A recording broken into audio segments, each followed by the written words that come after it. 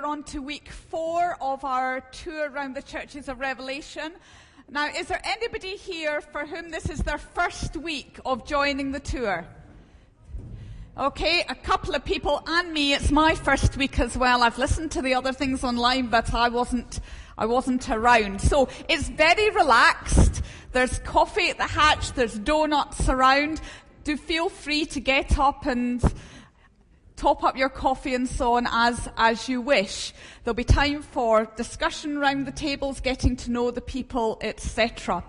So we are going on to Thyatira. First of all, we're going to find out just a little background about this place on the tour.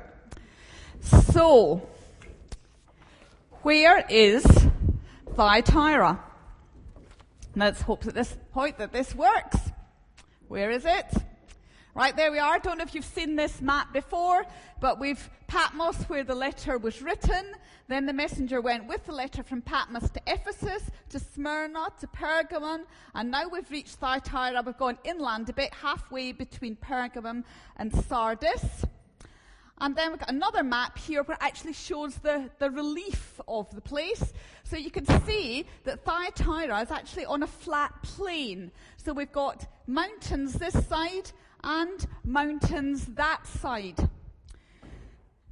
So that meant that originally Thyatira was a military town. It was a military garrison. So dependent on which side was ruling, whether it was the mountains on this side or the mountains on that side, Thyatira was the place right in the middle to try and stop the advancement of the enemy. Needless to say, it kept on changing hands. However, the Romans brought peace. And when the Romans brought peace, that meant that it didn't require to be a military place anymore, so it became a place of commerce. So, right, good position, loads of tradespeople to come in, and therefore it was a growing economy. So in Thyatira, we know that in actual fact it reached its peak about 2 centuries after this letter was written. So it's just an emerging economy here. It's also a totally built-over place as far as we're concerned. It's actually the modern city of Akhisar in Turkey. Don't know if that's how you pronounce it, but you can see all the modern houses at the back there. And therefore, it has actually been very difficult to find out a great deal really about the city because most of it is actually covered up. So, but there are some inscriptions on some of these pillars and things so that we can know some of what it's about. So one of the things from these inscriptions that we've discovered is that there was a particularly large number, based on other Roman Greek cities, a large number of trade guilds in this city, and that they were particularly influential. So while here we have Plymouth City Council that organises our schools and our hospitals and so on, in this town it was actually all the trade guilds that organised all these different aspects of city life. So what actually is a trade guild? Well, for us, maybe it is a bit like a trade union. So everybody is a member of the union, maybe a bit like, say in the old days, I think it's changed now, but you couldn't get a job on the stage unless you got an equity card. So there was just no work to be had unless you were a member of equity. So in that respect, maybe a bit like a trade union. We know that there were lots of different guilds, particularly in Thyatira, as I said, more than in most places. So there were bakers, cobblers, clothiers, there were slave dealers, potters, tanners. Purple dye was a major thing in this city, and we know that one of the dealers in purple cloth was Lydia, and she moved from Thyatira to Philippi, and she happened to meet Paul in Philippi and was one of his first converts. Then there also was bronzesmith. Bronze seemed to be a particularly important thing in the city as well. They didn't just have the normal type of bronze. They obviously did something special to it to make it slightly different for them. I said it was maybe like a trade union, but in some ways it wasn't like a trade union, because it wasn't just the workers, it was like the bosses as well. I don't know if you have ever been to Bourneville and seen the estate and the factories that the Cadburys developed for all their workers. But if you look round there, there are houses, there are schools, there are health facilities, there are sports facilities. The Cadburys understood that you needed to look after your workers if you wanted to get the best results out of them in their 9-to-5 time in the factory. So the guilds were a bit like that. They built all these different things in the cities. So to be a member of one was hugely important. So what do we know about religion in this place? Well, I think you maybe heard, if you have been here other weeks, that guilds and religion was all very much part of normal life. So it wasn't like it's work Monday to Saturday and Sundays separate. Everything was very much together. So that actually it would be the trade guilds who would build some of these temples. And there were some gods that they were particularly involved in this city. Apollo Treminius was mentioned quite a number of times. And the trade guilds would organize feasts and worship, and indeed business probably happened in these temples as well. They also were highly likely to have had a large bronze statue in their city to this god Apollo Treminius, because bronze was one of their particular skills. Of course, we also know that in this age that the Roman emperors had decided that they would be, or the people had deified them after their death, and at some point actually they deified Roman emperors while they were still alive. And we've got here, I don't know if you can see this, this is a coin from AD 83, exactly the period in which this letter is about, and this shows the Emperor Domitian's son, who died in infancy, and he is shown on the world, and he is holding the 7 stars in his hand. Now, I don't know if you can remember back to what we heard at the beginning of Revelation chapter 1. We hear that Jesus says that he is the person that holds the 7 stars in his hands. These people were going around seeing these coins every day, and what they read in this letter relates to everyday life for them. There may have been, in fact there probably was, a small group of Jews in the city as well. And that's mainly because the Jews did travel around once the Roman Empire bought peace, and they did their business as well. And we also know that Lydia had got involved because she is referred to as being God-fearing. So it's highly likely that Lydia had come across the Jewish group in Thyatira. So we're just going to look at the first few words in this letter. To the angel of the church in Thyatira write, these are the words of the Son of God. Maybe that's slightly related to that coin, the Son being made into a God, whose eyes are like blazing fire. Their trades were involved in purifying metals, and whose feet are like burnished bronze. Words very much that relate to the people living in that place. So now I've got a little fun exercise for you. I want you to write a letter in your tables. Not a letter, I want you to write a first sentence. To the angel of the church in Plymouth, write, these are the words of. So you know about Plymouth. You know the things that are identification markers for Plymouth. So if we were writing this first sentence, then what are the words that you'd wish to add? Now, if you want to look back at the previous letters and see how the first sentence was different in each letter to give you a clue, do that. But you've got 5 minutes to come up with the first sentence. These are the words of.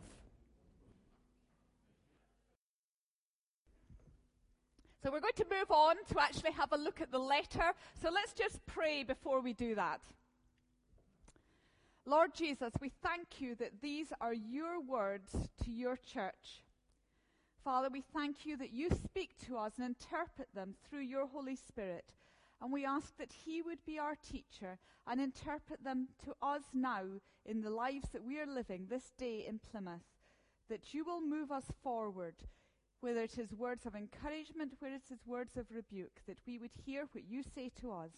In Jesus' name, amen. Okay, so if this works, and I'm not in the there. Oh, run to now. Right, okay, so here's the words of today's passage. I'm afraid we've got the longest letter this week, so maybe it will take a little longer. To the angel of the church in Thyatira write, these are the words of the Son of God, whose eyes are like blazing fire, and whose feet are like burnished bronze. I know your deeds, your love and faith, your service and perseverance, and that you're now doing more than you did at first. Nevertheless, I have this against you. You tolerate that woman Jezebel, who calls herself a prophet. By her teaching, she misleads my servants into sexual immorality and the eating of food sacrificed to idols. I have given her time to repent of her immorality, but she's unwilling. So I will cast her on a bed of suffering, and I will make those who commit adultery with her suffer intensely, unless they repent of her ways. I will strike her children dead. Then all the churches will know that I am he who searches hearts and minds, and I will repay each of you according to your deeds. Now I say to the rest of you in Thyatira, to you who do not hold to her teaching and have not learned Satan's so-called deep secrets, I will not impose any other burden on you, except to hold on to what you have until I come. To the one who is victorious and does my will to the end, I will give authority over the nations. That one will rule with them with an iron scepter, and will dash them to pieces like pottery. Just as I have received authority from my Father, I will also give that one the morning star. Whoever has ears, let him hear what the Spirit says to the churches.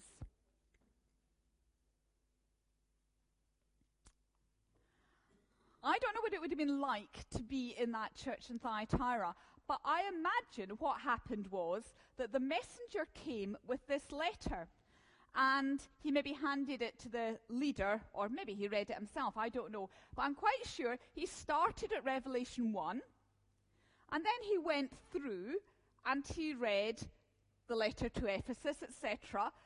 So if you were in Thyatira, maybe you're beginning to think, oh, I wonder if we're going to be mentioned. Is there something specific to us? Because these other places the messenger stopped at, they've heard something for them. Is there going to be something for us? So they're kind of in tenterhooks. Maybe they've slightly ignored the previous bits because they were for somebody else. But on the other hand, maybe they were also aware that there was encouragement, but there was also some downsides to some of the things that Jesus was saying. So they're sitting in tenterhooks waiting for their name to be mentioned, and then it comes to the angel of the church at Thyatira, right? Oh, it's us. What's going to happen? What's Jesus going to say? And then, of course, he talks about these phrases that particularly relate to them with the fire and the bronze. And they're thinking, yeah, Jesus is really aiming this just for us and our situation. So, first of all, he looks at the church and views what is happening.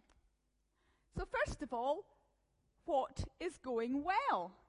Well, Jesus has lots of great things to say about this church, doesn't he? He says, I know your deeds, your love, your faith, your service, your perseverance.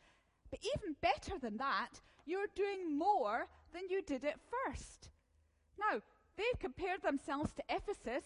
Ephesus was a big, well-known church. It was a church that Paul had spent a long time at, and it had got really built up. So it was a great church, And yes, Ephesus was doing great things, but then they'd been told that they'd lost their first love.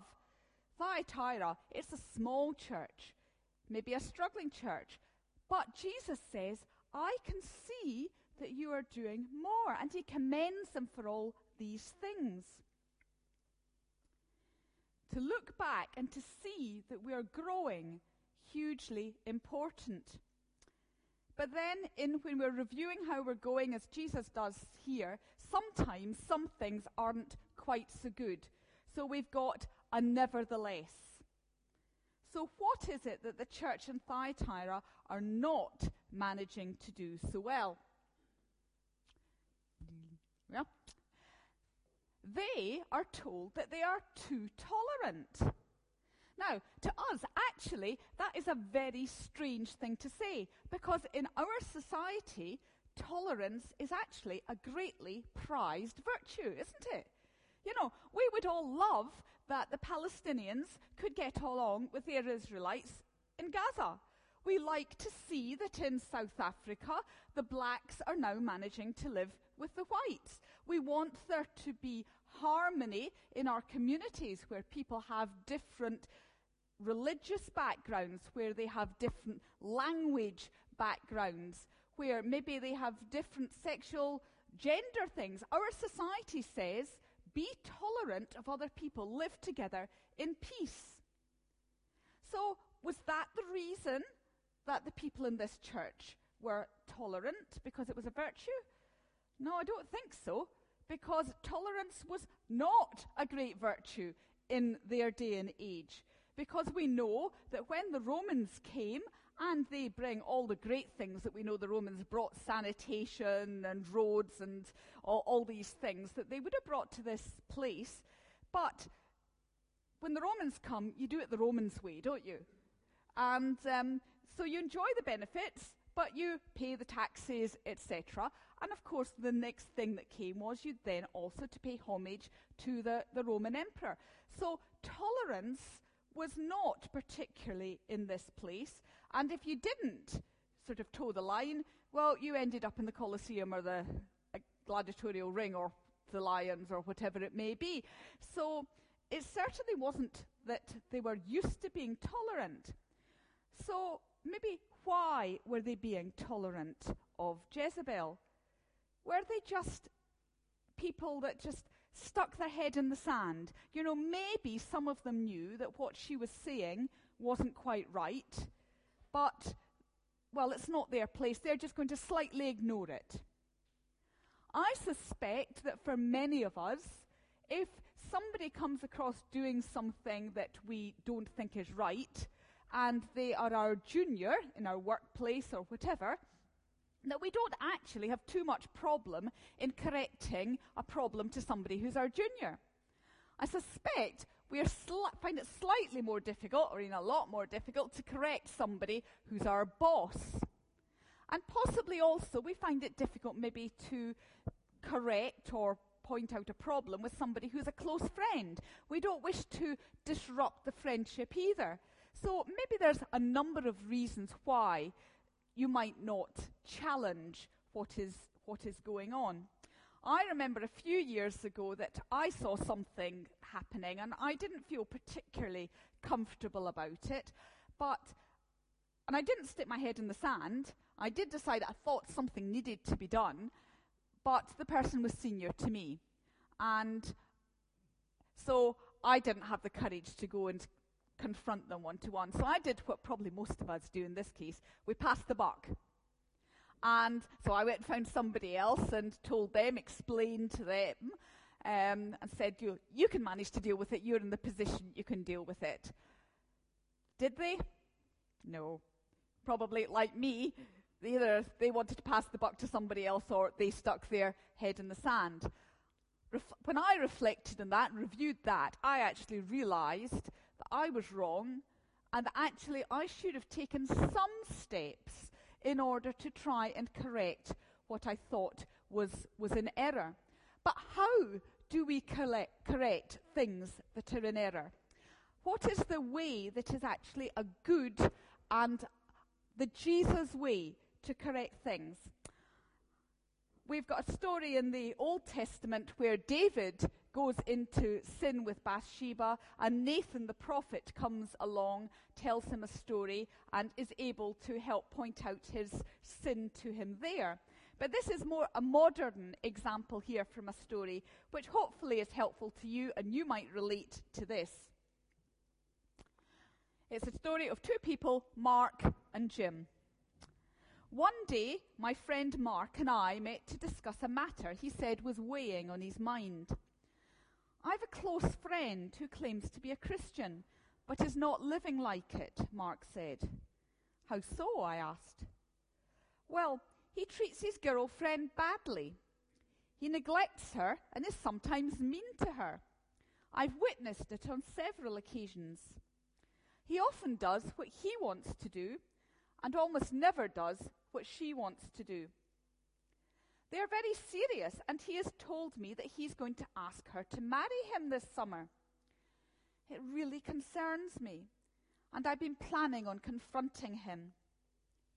There are 2 ways I'm planning on doing it, and I want your advice on which is the best way," he said. "What are the 2 ways?" I wondered. "The first is to go to his house and confront him one-to-one. I've written a list of all the times I've seen him be unkind to his girlfriend, and I'm planning on presenting it to him. The second way is to bring a friend with me who has also witnessed his bad behavior. I remember somewhere in the Bible it says you need to bring a witness with you, or something like that. Anyway, which approach do you think would be better?"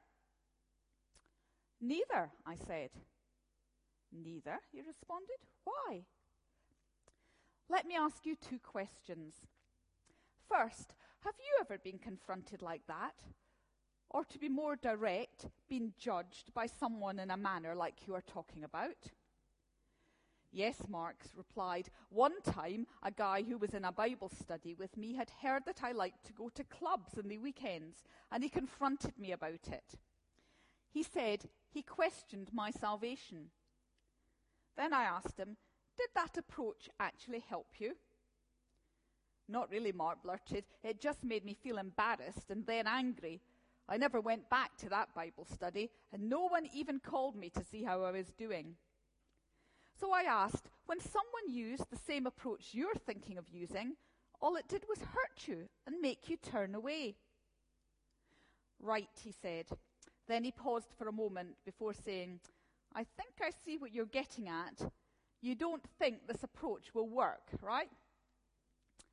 Let me start by saying I think it's great that you care about your friend and his girlfriend and their future marriage. Your heart is in the right place. And it sounds like your friend really does need some help. To answer your question, I'm not sure that your way will work. But I do think there is a better way to help someone, a way that's more in sync with the kingdom of God.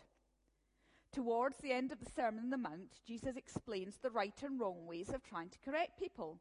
If you want, we could look at that passage together. Maybe we can find a better way to do what you want to do." So they spend a while discussing this over a week or so. So then he says later, "So what should I do?" "Spend 1 week praying for your friend. Don't pray about the situation or how to fix your friend. Just pray for your friend, for his well-being, for his relationship with God," I said. "Okay, then what?" "Then we'll meet again next week, same time." "But what about my list? What about my confrontation?"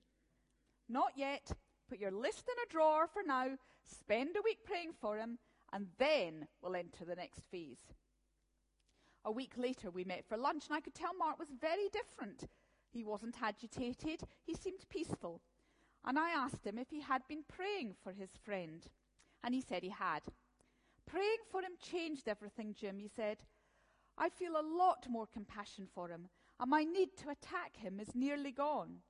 Still, I feel like I want to address this issue with him. So what's the next step?" "Remember the Jesus way we talked about last time?" I asked. "Right. Ask comes first. I think I know what I need to do." We met again 2 weeks later, and he was excited to tell me how well it had gone with his friend. Mark shared with me a story that reinforced my appreciation of Jesus' teaching. He said that he remained in a posture of support for his friend. And he opened up and he learned that his friend had an abusive and distant father. Without any prompting, his friend talked about his fear of repeating his father's pattern. He thanked Mark for letting him open up, and he asked Mark to continue to walk with him in a journey towards change. Reviewing how we are going is very important. It's vital to our lives. It encourages us if things are going well. We can keep on going, we can keep on moving in the right direction, and we can see the markers. It can stop decline. Maybe if the church in Ephesus had looked, they might have realized that actually they didn't have the same love for Jesus they had had at the start. It can refocus us on the goal that we are aiming for. We should do it personally. And obviously we have to remember this letter was written to a church, so we should do it as a church. So, what was the problem? Jezebel. So, who on earth was Jezebel? Highly unlikely that this was her real name. A bit like us referring to somebody, it was Jack the Ripper. So this is a name of somebody that the people have a picture of immediately that the name is mentioned. So, who historically was Jezebel? Well, we can find her in 1 Kings 16. I don't know if any of you got Bibles and you want to flick it up, but you can have a flick through later. And her story goes on to 2 Kings chapter 9. She was the wife of King Ahab. Not a dreadfully good king, but an Israelite king. And he brought in a wife from a foreign country. And she brought with her all her gods. She probably was a prophetess of Ashtoreth. And she was certainly into all the worship with Baal. And I don't know if you remember the stories of Elijah, and then there was all these building of these big pyres to see which god would set the one alight, and then Elijah douses his with water, and his is the one that comes to light and not the other one. Jezebel didn't like that. She then goes and starts killing all the prophets of God. She also was involved in the story with Naboth, her husband, fancied Naboth's vineyard. He was the next door neighbor. He wasn't willing to sell it. She says, well, you're the king. You can have whatever you want. Kills Naboth, gets the vineyard. Her death was prophesied as being horrible. And if you read through to 2 Kings chapter 9, it wasn't very pleasant. She was an abhorred person in this story and to the Jews. There is no way that any Jews would ever call their daughter Jezebel. And therefore, highly unlikely that any Christian in the church either would have taken on that name. If they had it, they would probably have tried to ditch it for another one pretty quick. So that's what the name, the connections that come with it. So who actually is Jezebel in Thyatira? Well, it's highly likely, first of all, she's a member of the church. So therefore one assumes that she has come to faith, like Lydia came to faith in Philippi, that this lady came to faith in the church in Thyatira, and, you know, she develops spiritual gifts, like I'm sure most of them did, so she is saying that she has a gift of prophecy. Highly likely, too, that she was actually a prominent businesswoman. We know that Lydia was obviously a businesswoman, although she's now living in Philippi. So Jezebel probably also is a prominent businesswoman. So she's used to speaking, addressing people.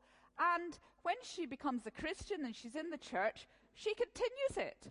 And she starts using the platform that she has to address and speak to the church members in that church.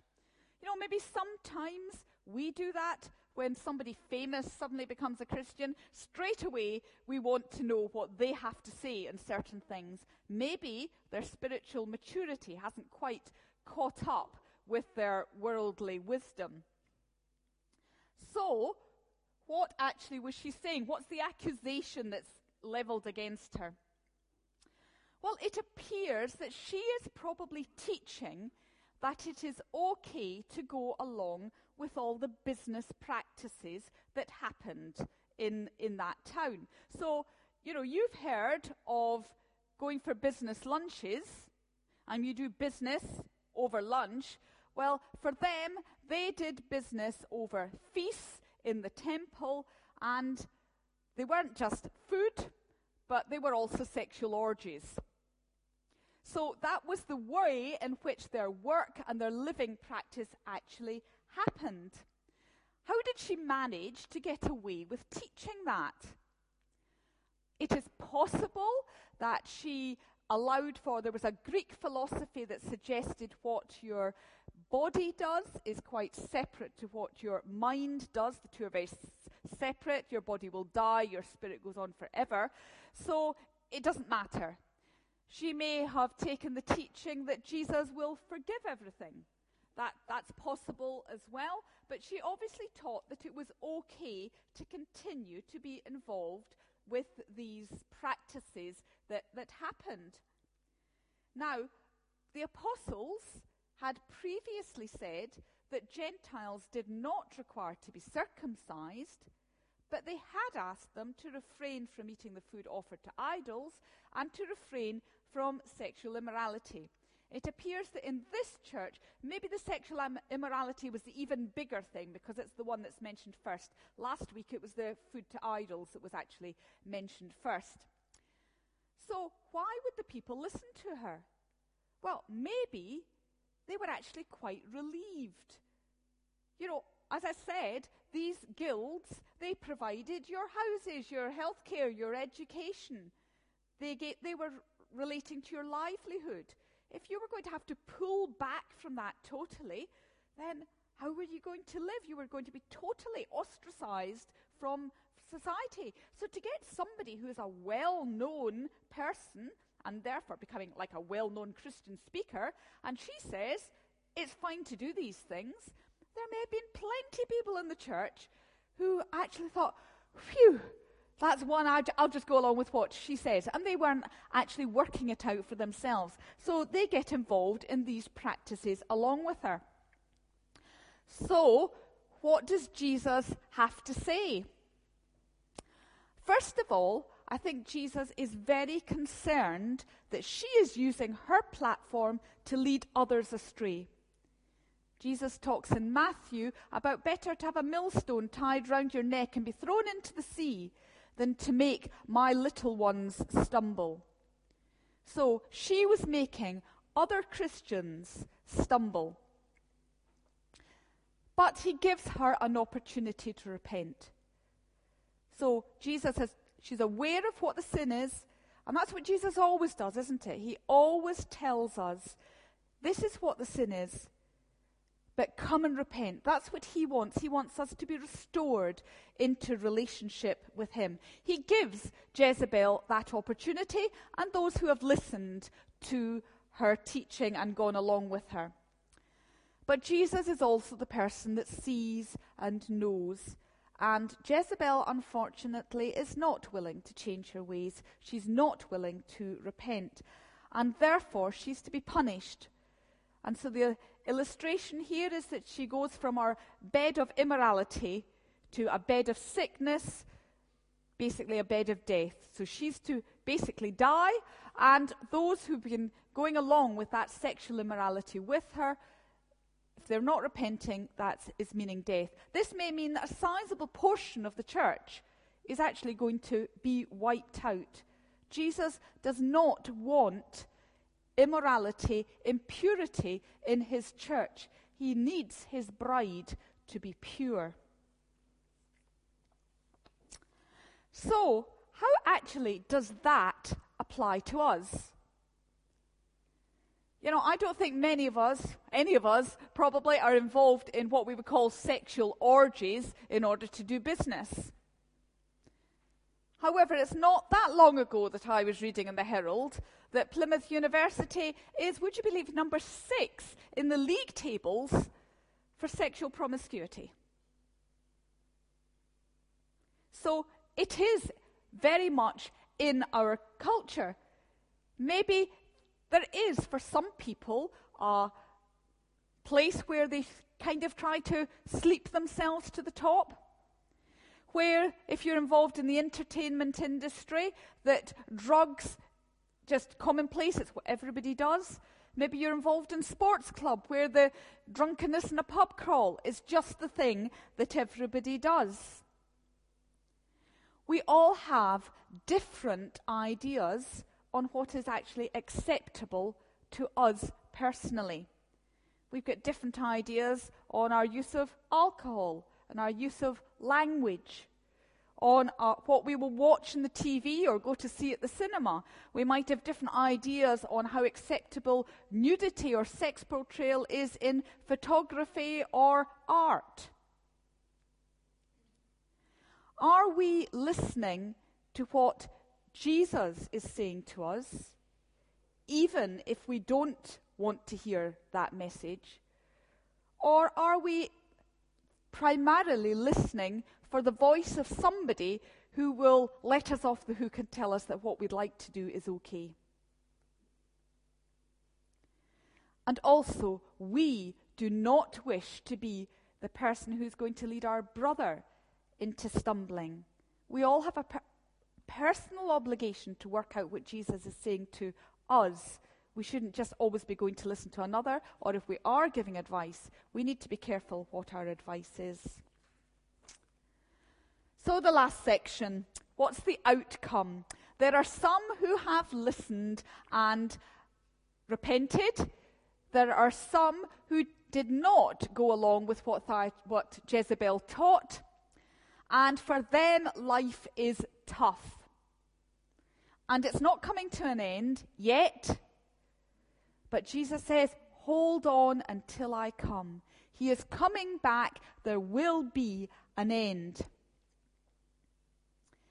Also, so that was persevere. Also, he says that he's not giving us any additional burdens. So the 2 requirements that were given, don't eat food offered to idols, don't be involved in sexual immorality. But Jesus is then saying, but I'm not giving you any additional burdens.